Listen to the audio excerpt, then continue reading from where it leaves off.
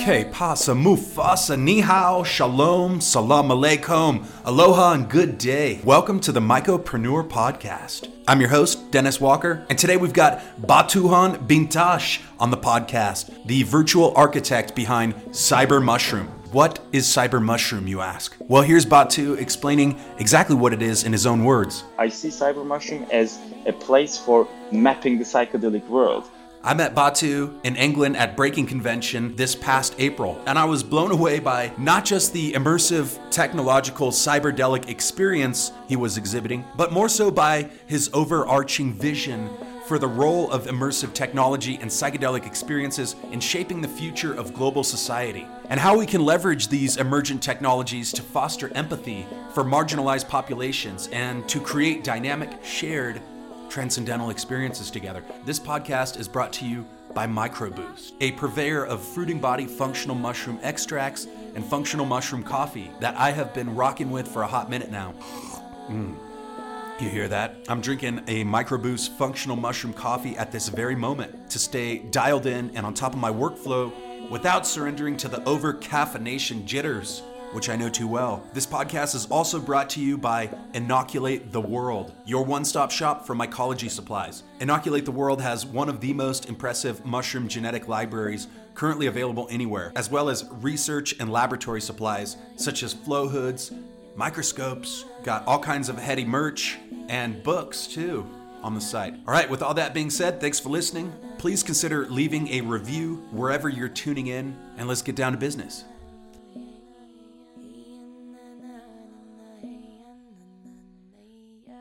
Que pasa, Mufasa, merhaba, ni hao, shalom, salam aleikum. What's up? We've got Batuhan Bintas, the founder of Cyber Mushroom, on the podcast today. It looks quite hot in London. I understand you're experiencing a heat wave. How are you today? I'm good. I'm melting. It's too hot in London. Literally, maybe I've taken my third shower, changed my second shirt.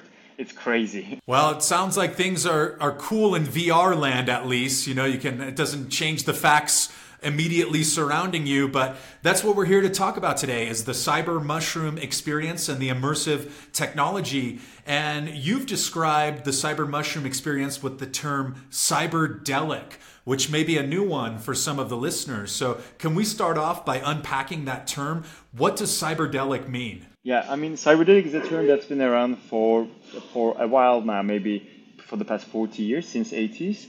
It's a term that stands for using technology in achieving new form of altered states of consciousness. I would like to emphasize on the word new because cyberdelics, even though they get their inspiration from the psychedelic experience, they do not claim to be a psychedelic trip. Because first of all, neither science nor philosophy knows what a psychedelic trip is. But in the end of a psychedelic trip, the experiencer feels change and transformed.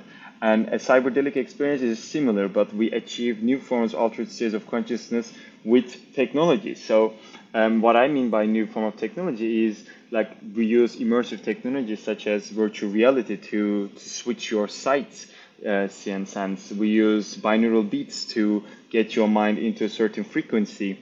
And there's so many different methods. And the more our technology evolves, the more cyberdelic tools will evolve. And I believe that in the upcoming 5 to 10 years, cyberdelics are going to be widely used in the modern society. Great. Well, that segues into my next question. And you addressed this a little bit, but people have been drawing comparisons between psychedelics and technology, the VR experience, etc., since the 80s. And Timothy Leary was an early proponent and adopter of virtual reality. And he actually co-authored some papers about VR with an early pioneer in that space named Eric Golikson, who's the founder of Sense8 Corporation and a number of other ventures.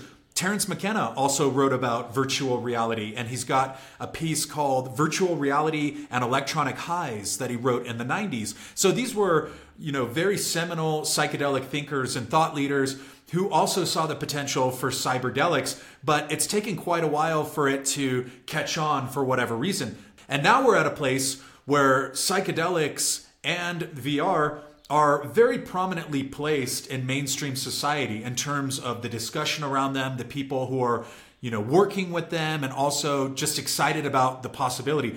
But it's never really caught on. So why do you suppose today in 2023, cyberdelics and this immersive technology that's also superimposed with the psychedelic experience, why is that in a good position right now to take off when 40 years ago people were excited about the prospects, but it never experienced widespread adoption? Yeah, I mean, 40 years ago, we had the technology, but you had to wear a VR headset that was like, 5 times bigger than your own body.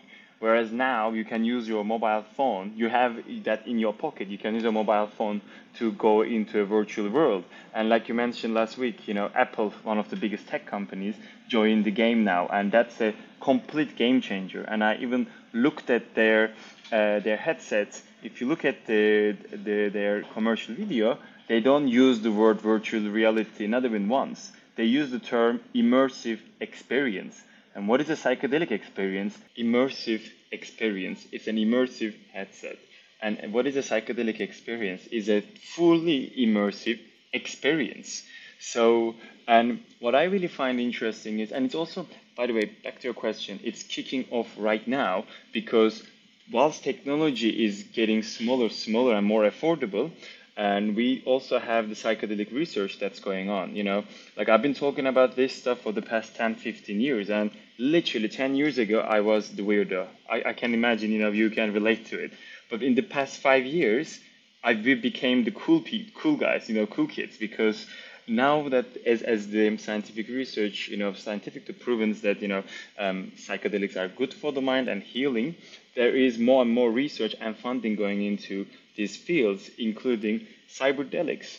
So, and right now, I find it really interesting because, if you think about it, it was in the 1960s and 70s, it was the human closeness that was felt under the influence of psychedelic substances was one of the main catalysts in creation of personal computers and networks like internet.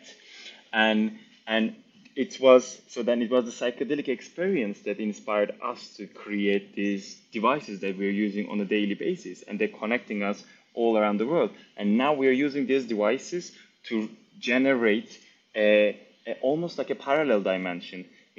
I see that internet is a parallel dimension. We use, a virtual reality Googles to enter it. Like right now, maybe we're using our mobile phones to look at that parallel dimension that we're surrounded by.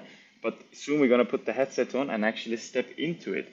And I see a parallel to this in the psychedelic world, Perhaps what we tap into with psychedelic substances is that we tap into a parallel dimension, but instead of putting a VR headset, you alter your body's chemical reactions with mushrooms or with DMT. So I think we have a really, really interesting age that we are entering. I feel that things getting weirder and weirder, and we live in a time where science fiction is becoming science fact. I saw you on a podcast you did recently in an interview talking about some really interesting concepts about using this immersive technology to develop our sense of empathy and understanding about what's happening on the other side of the world or in the world around us. And the example that you used is talking about a lot of the rare earth minerals that are being mined in Africa. And the minerals that are being used to construct phones and technology and transistor chips, etc., in many cases are being mined by people who will never be able to use this technology or who don't have access to it. And I think that's such a very specific and interesting example, which you illustrated a little bit. Can you talk a little bit about where you see this immersive technology, such as the cyber mushroom experience and other applications and hardware beyond that? What role do those technologies play in helping us to empathize with marginalized communities and populations that maybe are in the blind spot collectively of society? Well, I mean, the VR has such a power that it can transfer your mind from one place to another. For example, another work that I do is I work with a global NGO called Artolution, and we take art to places in crisis. And right now I'm coordinating Artolution in Turkey because recently we had an earthquake in Turkey. And at the earthquake, up to 200,000 people died, lots of people lost their homes. And I was in that zone in February this year in February. And I literally went around and filmed everything in my 360 VR camera. And right now we are using that for, we're creating a virtual experience. So there is a difference when you tell someone what's happening on the other side of the planet, but when they put a VR headset on and get directly transported into that place, even if it's for 5 minutes, it affects the mind because it's you can empathize towards these unfortunate events. And back to your example, yes, I find it quite satirical or strange that we're all like the same devices that we're talking about, like using for altering perception or or changing the mind are actually completely destroying the nature, and if you go down to the supply chain, the materials that are being mined for our devices are actually mined in horrible conditions. But we cannot, moan about this because if you and me don't use these devices like we're doing right now, someone else will do it, and then it's going to, they're gonna impose their own agenda on people. And so what I'm saying is it's always best to like use the upcoming cutting edge technology, no matter how much damage they can give to the world, but use it to alter people's minds and perceptions. I find it really fascinating that the tool you hold in your hand is like a magical portal. Within seconds you can approach thousands and millions of people and share your ideas. I mean, this is a form of telepathy. I call it digital telepathy. Yeah, it's wild. And I really resonate with that statement about things getting weirder. And I think for a lot of people who have been pursuing these lines of thinking for a long time, we're starting to see them come to fruition in reality, right? 20 years ago, if you were talking about immersive psychedelic and technology experiences, you would be ostracized in a lot of ways and considered to be a nerd, right? Or a weirdo. And in reality, like, we're starting to see truth become stranger than fiction. And it's just driving a really rapid evolution of more people thinking along these lines, right? Thinking outside of the norm. The norm, quote unquote, is actively being redefined and evolving. And it's a really exciting time. And so let's dive into your background, because you mentioned you were in Turkey. There was a devastating earthquake that was debilitating, destabilizing for a large region. And one of these themes and narratives that we're seeing come up a lot now is this idea of climate refugees and of massive refugee migrations from all corners of the world, but specifically from the global south, from places along the equatorial belt, from places where the ocean levels are rising, parts of Africa and sub-Saharan Africa that are being heavily impacted by climate change and by supply chain issues, as you mentioned. And Turkey has seen a lot of that. When I was in Turkey last time in 2015, I saw quite a few Syrian refugees in camps there driving across the country, right? These camps that have been set up with many people living in them. And then from there, people migrating to Europe. And of course, there's a very large Turkish population across Europe, especially in places like Berlin and Germany. And your family, I understand, migrated into Europe. And you shared with me that you lived in a couple of different countries. I want to say Denmark, maybe. And then you eventually settled in England. So I'm curious, how has your experience with technology, immersive tech, and psychedelics helped you to process and frame this experience of transplanting from one native region and being an immigrant in a society where you were considered an outsider? Yeah, well, I mean, thank you for touching that, because it's like really, I actually have some powerful stories on that. So let's start like when I left Turkey. So actually, my family lives and stayed in Turkey, but I left Turkey when I was 17. So I lived in Italy as an exchange student for a year, and then I moved to Denmark and lived there for 2 years. And then when I was 20, I moved to London, and I've been living here for the past 10 years. But my journey in Europe has not been easy. When you're born in a country that is considered as the so-called third world, your passport has extreme restrictions. Like, it's so hard for a person from third world country to leave the country. Like, you need permission or visa to even travel and visit someone for 2 days. Somehow I received all those visas, but when I was in Denmark, In my second year, whilst I was studying, my visa application got refused, and I got my passport stamped, and I got given 30 days to leave the country.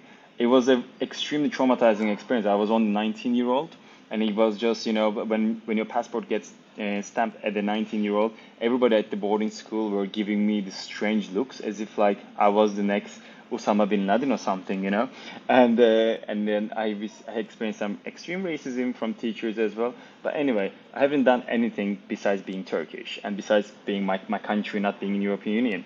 So I left. I had to leave Denmark. I went back to Turkey, but then this was happening in 2012, and then my school back then, they gave me the opportunity. They said that they didn't agree with the Danish government's decision. However, they said if I could come back to the country to take the exams, they wouldn't fail me from my absence. So I said, that's cool. And then I said, but how am I going to continue my education? They said, why don't we do it over the internet? This was before education over the internet. So I've done it before it was cool, before COVID times. So I went back to Turkey, spent the first couple of weeks getting angry. And then I sit down every day on my own in the house and continued to my education over the internet. And that was one of my first encounters with the power of the internet.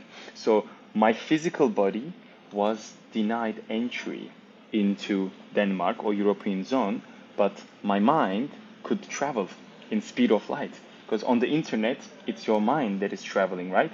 So that was the first time I saw the power of the internet. And then I came to England. That summer I experienced some other, visa difficulties. My visa application to England was denied this time, and then I had to reapply. I missed lots of opportunities. But when I was living in England, my family could never come and visit me because it was so hard for them to apply for British visa. Like it might sound really crazy, but like if a Turkish person wants to go and visit their son in England, even if it's for 1 week, they still need to prepare 100 pages of documents to prove that they are not, I call it, self-detonating kebab heads, and because my family couldn't come, we were always on the phone, and because of that, I always thought that the same thing. My family cannot be here physically, but I can travel. My mind can travel, back and forth, and their minds can travel back and forth through technology.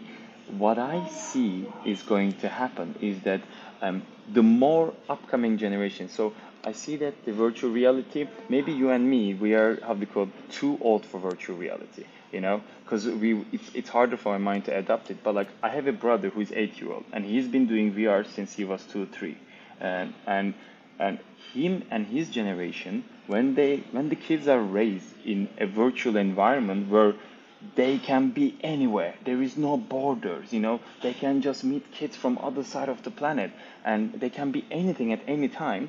No one will be able to tell these kids what borders are, and it's going to be those kids. They're going to be the next politicians. So I believe that is forget about anything cyberdelic. That is the ultimate cyberdelic, because in the end, technology evolves human consciousness. Incredible. And you clearly at some point had a transformative psychedelic experience. Specifically, you've referenced mushrooms and DMT several times, and having experienced the cyber mushroom world a little bit in England, I can tell that you have a good frame of reference for what goes on in a psychedelic experience, specifically with the tryptamine dimensions from what I can see. So can you tell us a little bit about your entree into the world of psychedelics, and how has that shaped the pursuit that you're following right now? I was raised by my grandmother, who was a Muslim Sufi, and she since I was a 3 or 4-year-old, she always told me that Allah created our world, but this is one of the many dimensions. We are surrounded by dimensions. We may not see them because Allah put a curtain in front of our eyes. But if you find ways to open that curtain, we can tap into the alternative dimensions around our reality and even encounter some intelligent beings. Well, as a kid, this was, my story of Aladdin. But as I grew up, I came to age 18, and at that age, I was just trying to be the cool hippie guy, telling everybody how many psychedelics I was taking and all that. And one day my friend came to me, this guy that I just recently met, he was like, do you want to do mushrooms with us? I was like, yeah, hell yeah. Then I thought I was going to see flying pink elephants. But instead, when the mushrooms started kicking in, I literally remember sitting in that, in the forest and looking around. I'm like, this is exactly what my grandmother told me. I was like, I opened the curtain. I have tapped into somewhere a parallel dimension yet to be understood. And then the experience was so overwhelming, the mind expanding, that I didn't touch anything for a whole year, and I worked on integrating it until the late age 19. And then soon after, a few years later, I came across a virtual reality. And I always wanted to do VR, but I never knew that you could do VR with your phone. So I started getting into virtual reality and virtual reality event. And finally, I have another story. So at age 23, I had my first full-on HTC Vive tilt brush virtual reality experience. This was the first cutting-edge VR experience I've ever had in my entire life, and it immediately expanded my mind because I was an on canvas old school painter back then, and having experienced tilt brush in virtual reality. Tilt brush is an experience where you paint in virtual space, and it showed me the potential of this technology. But then what happened is, 6 hours later, so I left the virtual reality event, the venue, jumped on a bus, and then I was going to a party. And at that party, I had my first DMT experience. So in the morning. And when I had the first DMT experience, 6 hours after having my first VR experience, I literally sit down. I was like, well, one of them is an organic virtual reality, another one is a digital virtual reality. And I feel that we are working hard to combine these two. And then I feel that, we are at an age where, these two worlds are about to collide. Yeah, you mentioned something that I want to dive into a little bit. And I lived in Saudi Arabia and taught English there after college. And I learned quite a bit about Islam and also about some of the Sufi mysticism. And one of the things that caught my attention back then is this idea of jinn, which I guess is like these, interdimensional beings would be one term for them, and how much this idea of the jinn corresponds with the idea of entities in the DMT space, about these intelligent, some benevolent, some malicious beings that can communicate with you. And for example, I was living in a trailer in the middle of the desert on a very large military base where I was teaching for a couple of months.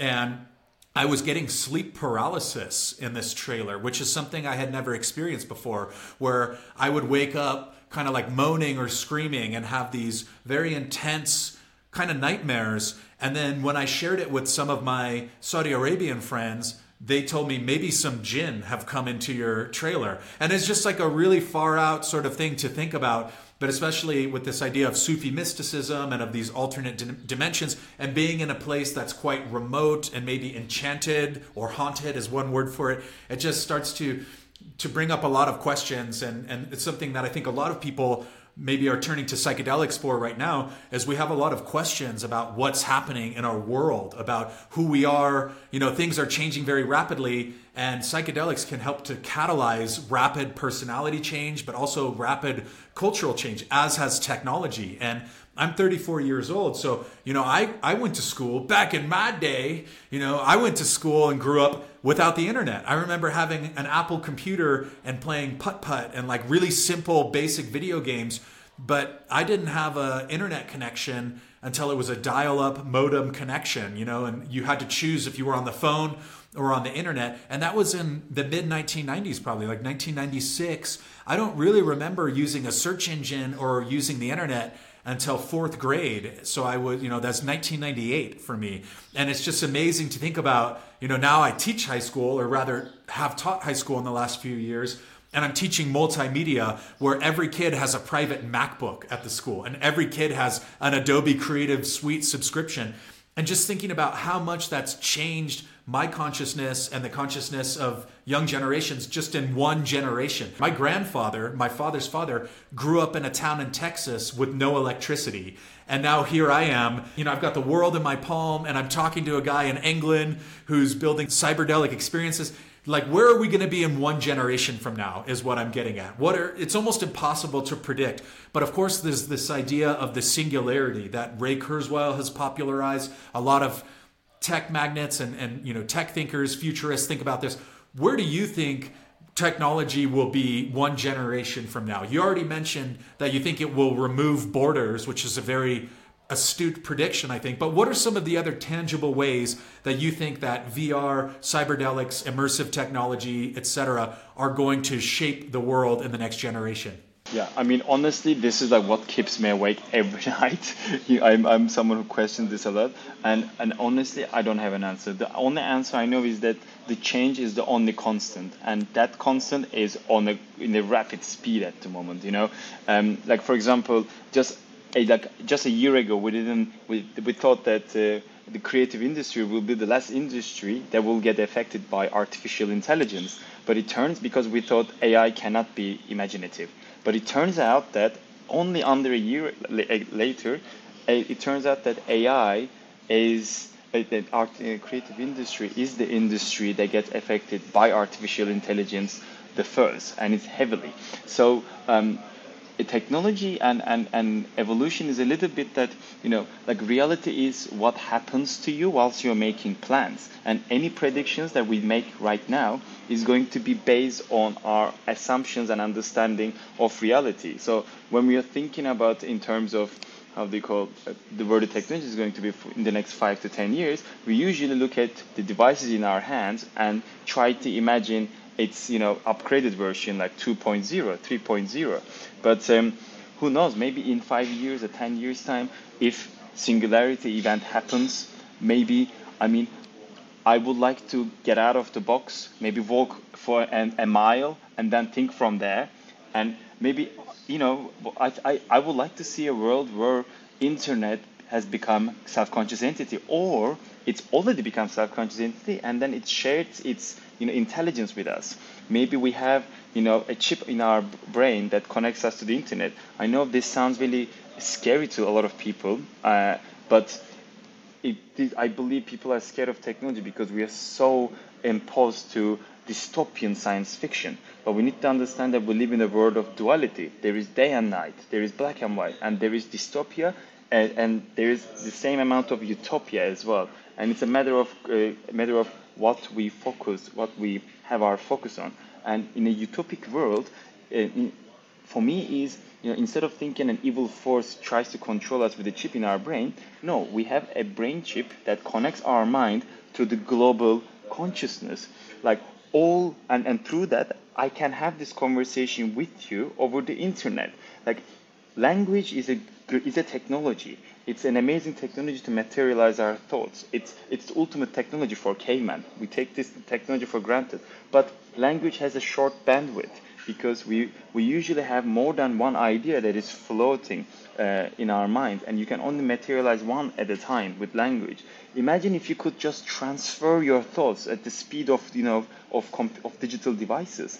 Like, two computers can exchange thousands of data with each other under milliseconds. Imagine if we could do that. If I could transfer you not only my thoughts, but say that if I'm telling a story, a memory about myself, if I could transfer you my muscle memory through microchips, through the internet, you will then fully embody who I am and understand who I am. And eventually what could happen is that whilst we start understanding each other in a much deeper way, we will become like each other, and eventually we will become this thing that all the religions and spiritual teachings talk about, one consciousness experiencing itself subjectively.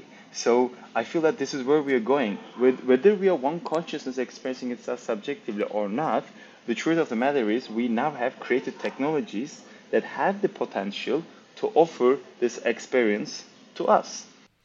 So you obviously are very invested in and intensely interested in a lot of these emerging technologies, and one of those is NFTs, which I've seen you've got some references to on the site on the Cyber Mushroom website, and also crypto. I imagine you've got some thoughts on crypto. There's a lot of overlap between the psychedelic communities and some of these other niches, right? And I think a lot of people have invested a lot of energy and attention in trying to re-envision and restructure these macro narratives that run through society. And we're being forced to restructure and reevaluate them as a lot of the old systems around us are starting to collapse and starting to show that they don't necessarily transfer into the future so well as some of these other technologies do. So I'm curious what you think about crypto. Is this something that is going to be widely adopted? Or in many cases, we've seen hype bubbles with crypto where it's like, there was a lot of interest in them and then they crashed. And then a few people got wealthy and a lot of people lost money. And I think in its essence, in its spirit, the philosophy underpinning crypto and this idea of decentralized technology, decentralized monetary systems is noble and wonderful, but it's that practice, putting it into practice and the actual use cases where a lot of these things fall apart. And I think you could extend that argument to VR to say that to immersive tech, that in theory, it's beautiful, it's going to be used. What does it actually look like in practice? Is the Apple Vision Pro going to be as popular and as affordable as the iPhone or as a mobile phone? But let's focus this on the topic of money, because I think that money drives so many people's decisions, right? It drives the desire in a lot of ways to migrate, to look for more opportunity. It drives business decisions. It drives so many things. Do you think that crypto is something that we're going to see in the future? Or just generally, what are your thoughts about the future of the monetary system? Yes, crypto has the potential. I don't see crypto as a solution or escape. Crypto is a disruptive tool that disrupts the value systems. So in the end, that value system is used by humans. If you know how to use technology and crypto, and if you're as smart as, you can make a lot of money on crypto. You can steal a lot of people's money. And this is what's happening in the crypto world. I hear the word decentralization a lot, and when I first heard the word decentralization, I was totally in love with it. But then the more I find myself in the technological world, the more I started, because I'm a programmer myself, so I actually I work directly with blockchain technologies, and the more I got into it, the more I saw that Web3 is a wild west. It's a wild west where those that have been on the track earlier are taking advantage of other people. So in the end, yes, crypto is a solution to replace the money. It's not the money. It's another form of money, but we're replacing the old value system with the new value system. We are replacing the decisions maker for the old value system. In that case, it's the governments, or the banks. So we are disrupting what they have created and replacing it with the owners of blockchains. People can say, oh, it's all decentralized. It is not. If you have a lot of machines mining for you, you have the mining power to change the structure in the blockchain. There is one thing called 51% dominance attack. Say that if I control a simple word, it would be that, say, if there is, it's a distributed network, and if it's and it usually works on what majority of the computers, the data that is exchanged between most majority of computers. In other words, if I control 51% of the machines that run certain blockchain, I can then rewrite the whole chain. This seems impossible because they are so-called distributed around the world, but it is actually possible. What really excites me is that, in the upcoming years, more and more people are going to, adopt these cryptocurrencies technologies. By the way, we must also mention that, cryptocurrency has been around only for a decade.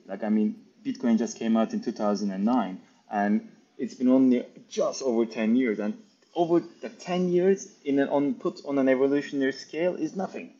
So, we still haven't seen the real movements of cryptocurrency. We sound like, people talking about printing press when printing press was just invented and it was 5 years into it.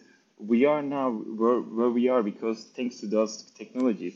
And with cryptocurrency, we're going to replace bankers and money makers. But then in the end, if we want a real change to happen, we need to change the aspects of humans that behind it. And this is where technologies like cyberdelics, or technologies like, I like to call it technologies, psychedelics, come into play. Because in the end, those decisions will be made by humans for a little while. What I was going to say earlier is that what really excites me is the chaos that is about to come. And that chaos is going to come with an artificial intelligence system, because as an artificial intelligence, you can study the humankind in under milliseconds, right? And you will know that our system is really codependent on the economic value system. So the more people adopt these digital tools and digital technologies, the more we will be relying on the old value system like cash money. So in the end, if I was internet, if I wanted to attack humans, or if I wanted to disrupt something, or if I was a hacker, if you could hack a blockchain, you couldn't then just change everything. Like, imagine getting a country's blockchain hacked. This will be, an ultimate catastrophe for the whole world. And I think this is one of the things that we're going to experience in the upcoming years, which both equally excites me and terrifies me as well. Yeah, I've been thinking about some of these topics for quite a while. And as I mentioned earlier, I had a connection to an early VR cyberdelic pioneer back in my college days. And I would spend some time with him, and he would introduce a lot of these topics we're discussing back in 2010, 2011. He had spent a lot of time thinking about them and developing around them.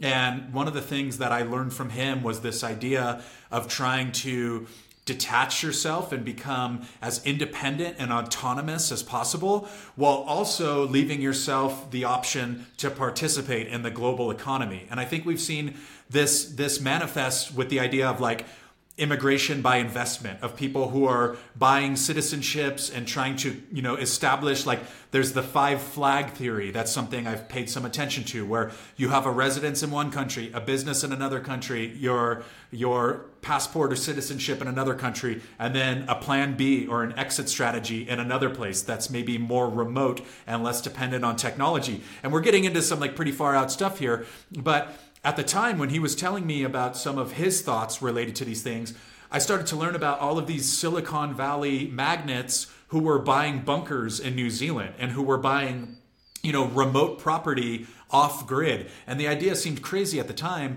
And to a large percentage of the population, it would still sound crazy right now.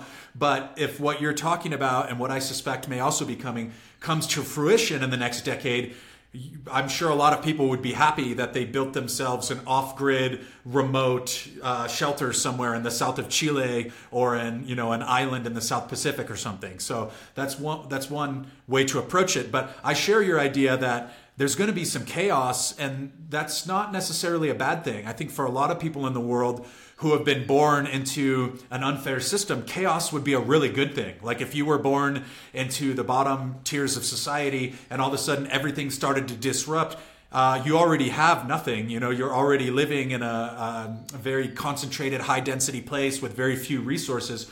So I think the chaos and disruption, it would really impact a lot residents of wealthier countries, or of the middle class, if you will, is one way to think about it. So these ideas are something that probably a few people are thinking about, and I try to focus on the positives and network and build and do all those things. But it would be naive to say that we're not going to face some very critical, difficult challenges, and the way that pans out is almost impossible to predict. And so I'm curious about this idea of like a cyber blackout or the grid going down. It's another idea that I've heard discussed and tossed around in some of these communities, because we're so dependent on digitization, right? Like my banking is done online, right? Like all of our businesses essentially are run online right now. Many people are living in houses where they have every device is now a smart device, your refrigerator, your car, right? I'm just curious, like, do you think that there is some value in trying to separate ourselves a little bit from technology? And, this drives a lot of people's sort of agrarian, back to the land, eco-community vision. Do you think that there is value in that? Or do you think that it's probably the best decision for a lot of reasons to just integrate yourself with this new digital global civilization that's being rolled out? I mean, when we use the term technology, we always, connect it to digital technology. Like when we think about technology, it's an iPhone, it's an artificial intelligence, it's a virtual reality. What about nature? Like we are technology. Like, this body is a technology. Plants are technology. But and language is a technology. Writing is a technology. But we don't consider them as a technology because they've been integrated into our lives, into the daily life.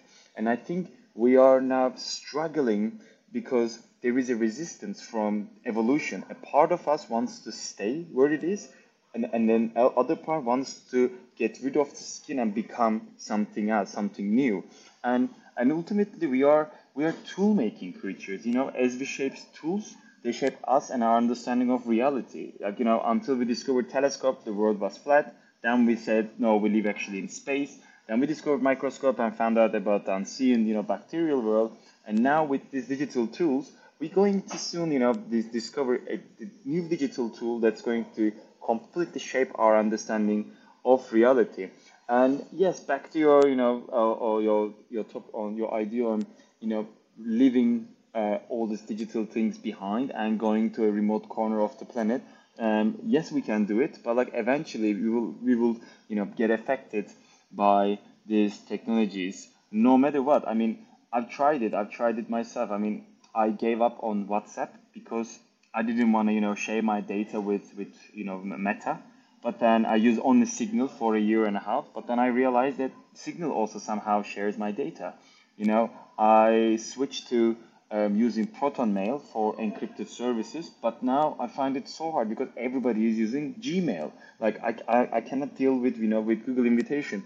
These are small things, but like it's just yes, life is easier when you adapt to what everybody else is adapting, and I think we are now in the elimination phase of which technologies are going to get integrated into our into being human, and I believe that. Like back to the previous topic that we talked, I believe that eventually virtual reality technologies are going to become a means of communication. We're going to imagine things and then create them in virtual spaces. Like artificial intelligence can already read your thoughts and generate virtual spaces. Like this technology is happening right now. It's showing us that future was yesterday.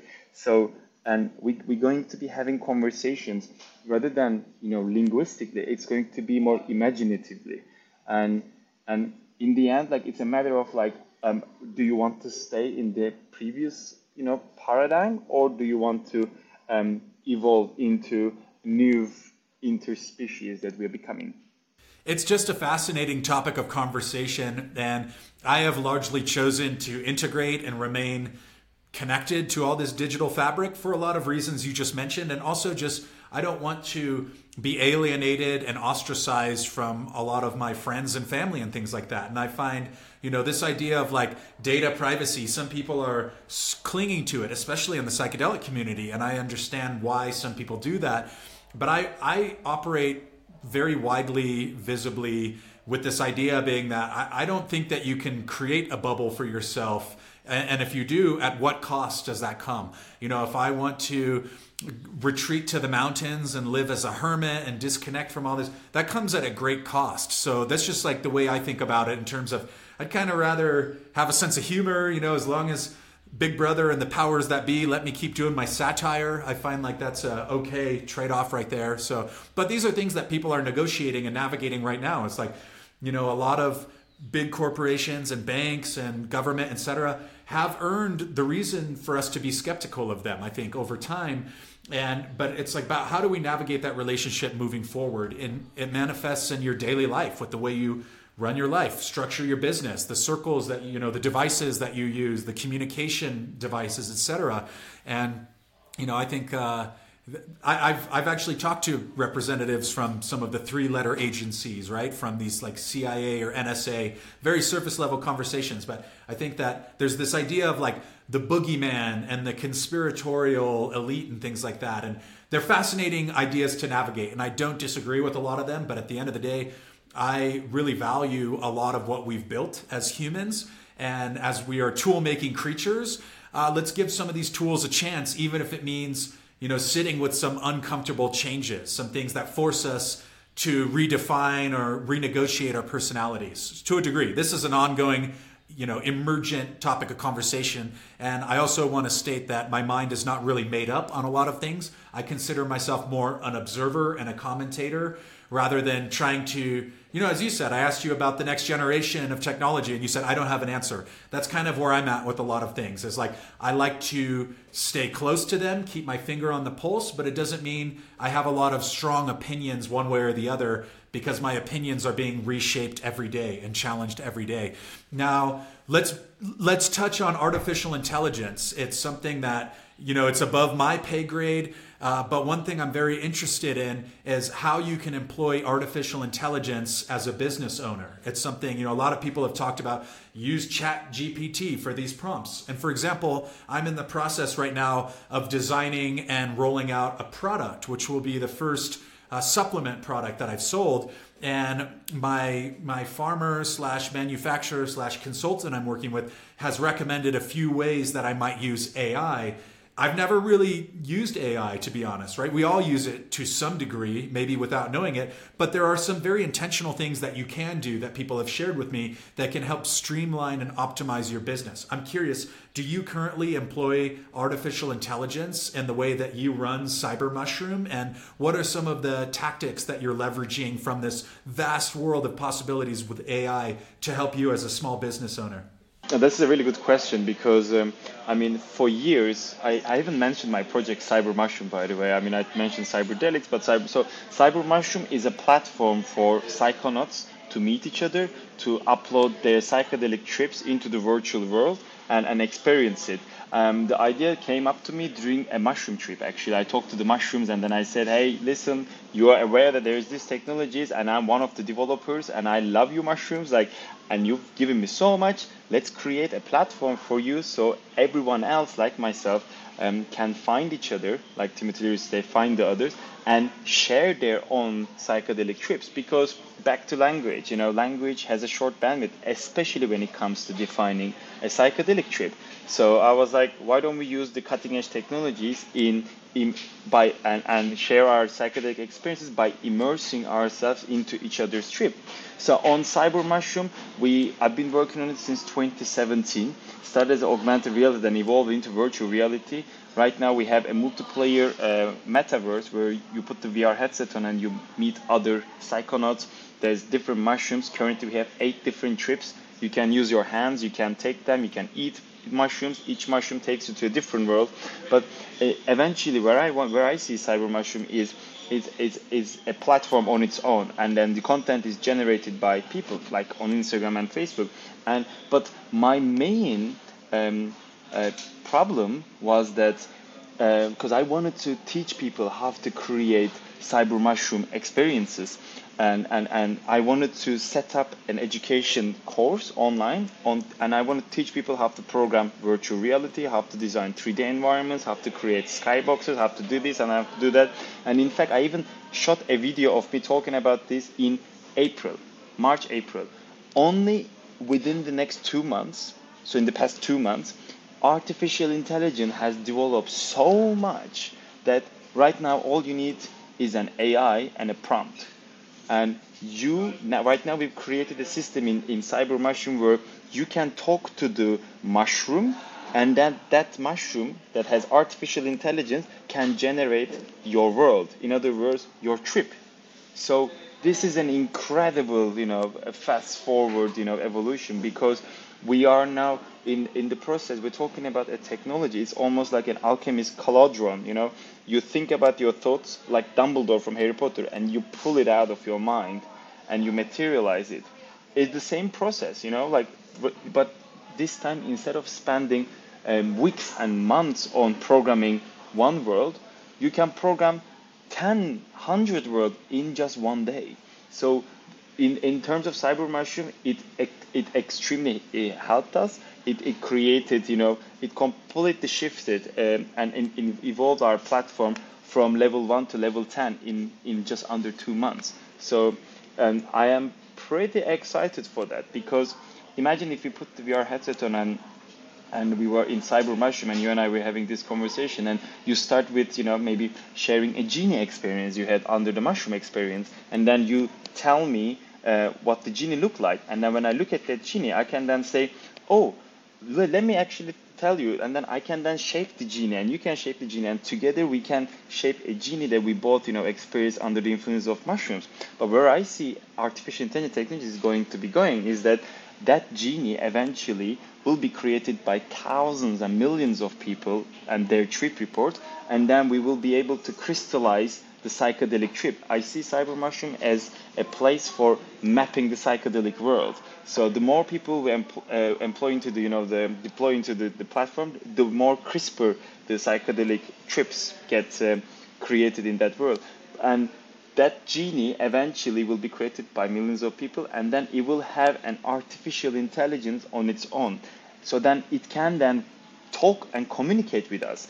And this is what I see as, and imagine if you could bring, this is like, opening a portal to another dimension and summoning beings and creatures. So like, look at Greek mythology or look at Egyptian mythology. There is a figure that I work with and I am extremely interested in called Thoth. He is named as Thoth in the Egyptian mythology, and Hermes in the Greek mythology, and Mercury in Romans. And he is the bringer of knowledge, bringer of technology, and bringer of magic into these lands.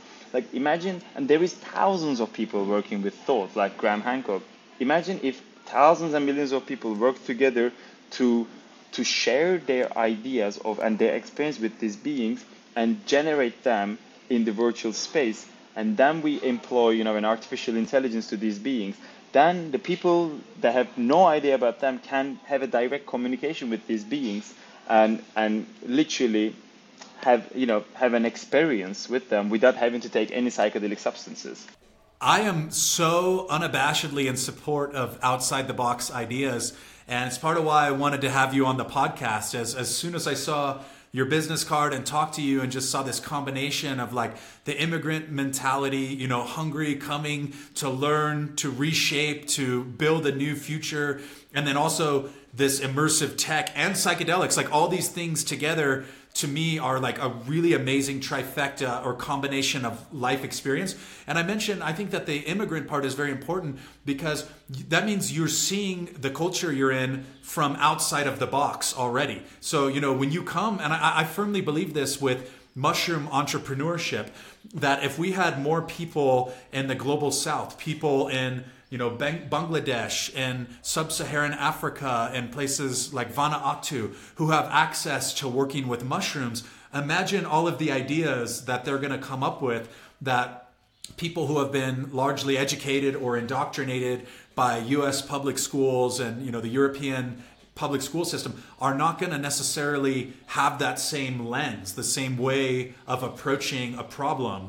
And I think that's, I grew up hosting exchange students, and that forced me to consider a lot of outside the norm perspectives, where my United States middle class upbringing was pretty standard in a lot of ways in terms of the events and the culture that I was immersed in. But then having a young man from Ghana come and stay with us and share his experiences growing up, in an African metropolis, right? Or having someone from Venezuela or the former Soviet Union.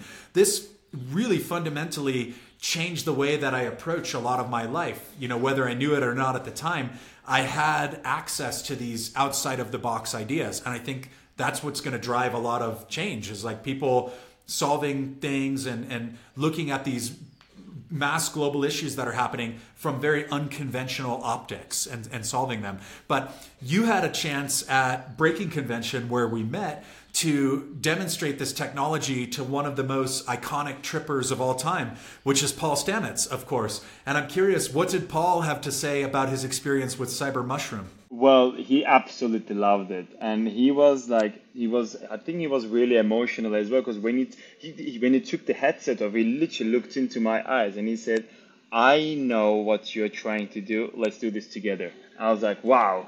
And it really, having someone like Paul Stamets like saying those words really like show me that I should carry on doing what I'm doing. And I think in the experience, so there is a part where I don't want to spoil it, by the way, but there is one of the mushrooms towards the end. You meet Terence McKenna, and Terence McKenna talks to you from that world. And finally, I found a speech by Terence McKenna talking about the experience that I'm creating, and I found it whilst I was creating it. So I placed him there, and I think Paul, as him and Terence McKenna were really, really close friends. So I think maybe that really, connected him to the idea of, what Cyber Mushroom is like. And him being Paul Stamets, like I showed Cyber Mushroom to hundreds of people at Breaking Convention, and the person who had the best reactions in Cyber Mushroom was Paul Stamets. He literally tried every single mushroom that was there. So there was back at the Breaking Convention, now we have 8 different mushrooms, but back then we had 3 different mushrooms, and he tried every single one of them, and he was reacting to the virtual worlds, because sometimes you see people just like sitting down and watching it, whereas Paul Stamets, he was literally exploring every single trip that every single mushroom had to offer. So him and I, we've been in touch since Breaking Convention, and we want to host an event. And Paul Stamets wants to invite his followers. He's like millions of followers, and we are going to host an event where Paul Stamets is going to be, talking to his fans. This is where I see the power of VR as well. With Instagram, we got one step closer to the lives of the people. With Instagram stories, we got one step even closer. But now with VR technologies, you can put the headset on and meet those people and talk to them in a more intimate way. So I'm really excited. We are now currently building the world with Paul Stamets, and we're building his type of mushrooms. He's some the mushroom god sculptures. I don't want to spoil it that much, but like eventually we're going to have Paul Stamets meeting his fans in Cyber Mushroom World, and we are thinking of maybe hosting this event around September. I've also become part of an organization called PAR, Psilocybin Access Rights, and we have an event on the 20th of September in London. It's going to be an art exhibition, and I'm thinking of, because I was already thinking of having this event around September, so I thought, why not at this event? I've just contacted Paul Stamets, so I'm waiting for confirmation, but hopefully if it all goes well, we're going to be hosting a Cyber Mushroom event in September where you can meet Paul Stamets digitally, holographically, and eat his cyber mushrooms. Awesome. Wow, that actually was a lot more than I anticipated. So very pleased to hear that, but it also speaks to the power of the experience and the promise of this technology. And one thing that I find often with a lot of emergent technologies or ideas that have a lot of hype around them and potential, those go hand in hand, is that it really comes down to the person, the individual or the team that's rolling these out, right? And that's something that I see in you just from our limited conversations together, is that you seem to have a very good head on your shoulders and a broader macro view of what it is you're doing. And I think that psychedelics included, that we should be skeptical of a lot of these new disruptive technologies because there's a lot of opportunists who jump on them too, who say, oh, I'm going to use VR or crypto or psychedelics to make a quick buck. And that the more opportunists you have, the more obfuscating or challenging the landscape becomes. This is happening right now with mushroom supplements, right? If you try to take things like lion's mane or cordyceps or whatever, and there's hundreds of brands, and people know that, hey, people want cordyceps, people want to have immersive technology experiences. Well, it's almost a full-time job for consumers to navigate that landscape. That's why I like hearing about these things like, when you mention how you could use these immersive tech experiences to empathize with marginalized populations or mining communities in Africa. It's something that I've experienced personally back in 2018 at the Savannah College of Art and Design at a new media festival. I got to put on a VR headset and go through a program where you were part of a sub-Saharan African village that was being raided, and you heard machine gun fire around you, and you saw people fleeing. And the idea of using the technology for building and fostering empathy and learning about the world as opposed to, maybe some of the more self-serving agendas that could be rolled out, right? With like immediate gratification. I'm going to create this pleasure dome and I'm going to just seal myself off. That kind of pushes the technology away from my sort of wheelhouse or interest zone. So I'm very inspired by what you're doing, and I'm very thankful that you would take the time to come on the podcast today. So I've got one more question for you before we wrap up, and that is, you're going to the Azora Festival, as am I, in Hungary, which is something that I just learned, which I'm very excited about, and you're going to demo this experience there. So beyond this tentative exhibition with Paul Stamets and the Azora Festival appearance, what are some of the other forthcoming exhibitions that you have? How can people access this technology? And what is the next 6 months? What does the next 6 months look like for Cyber Mushroom?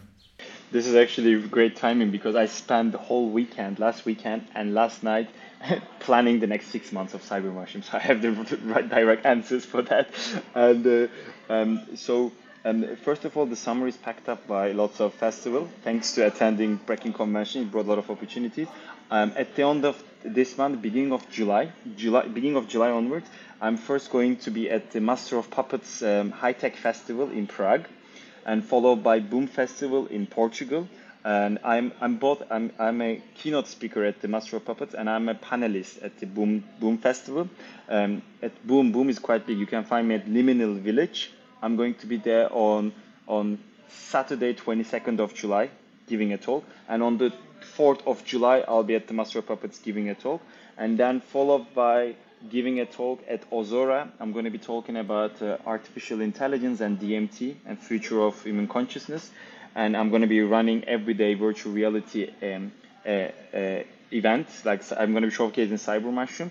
And then at the end of August, I'm going to be going to Cyland Festival, and I'm going to be keynote speaker and also a Cyber Mushroom facilitator at the Cyland Festival in Netherlands.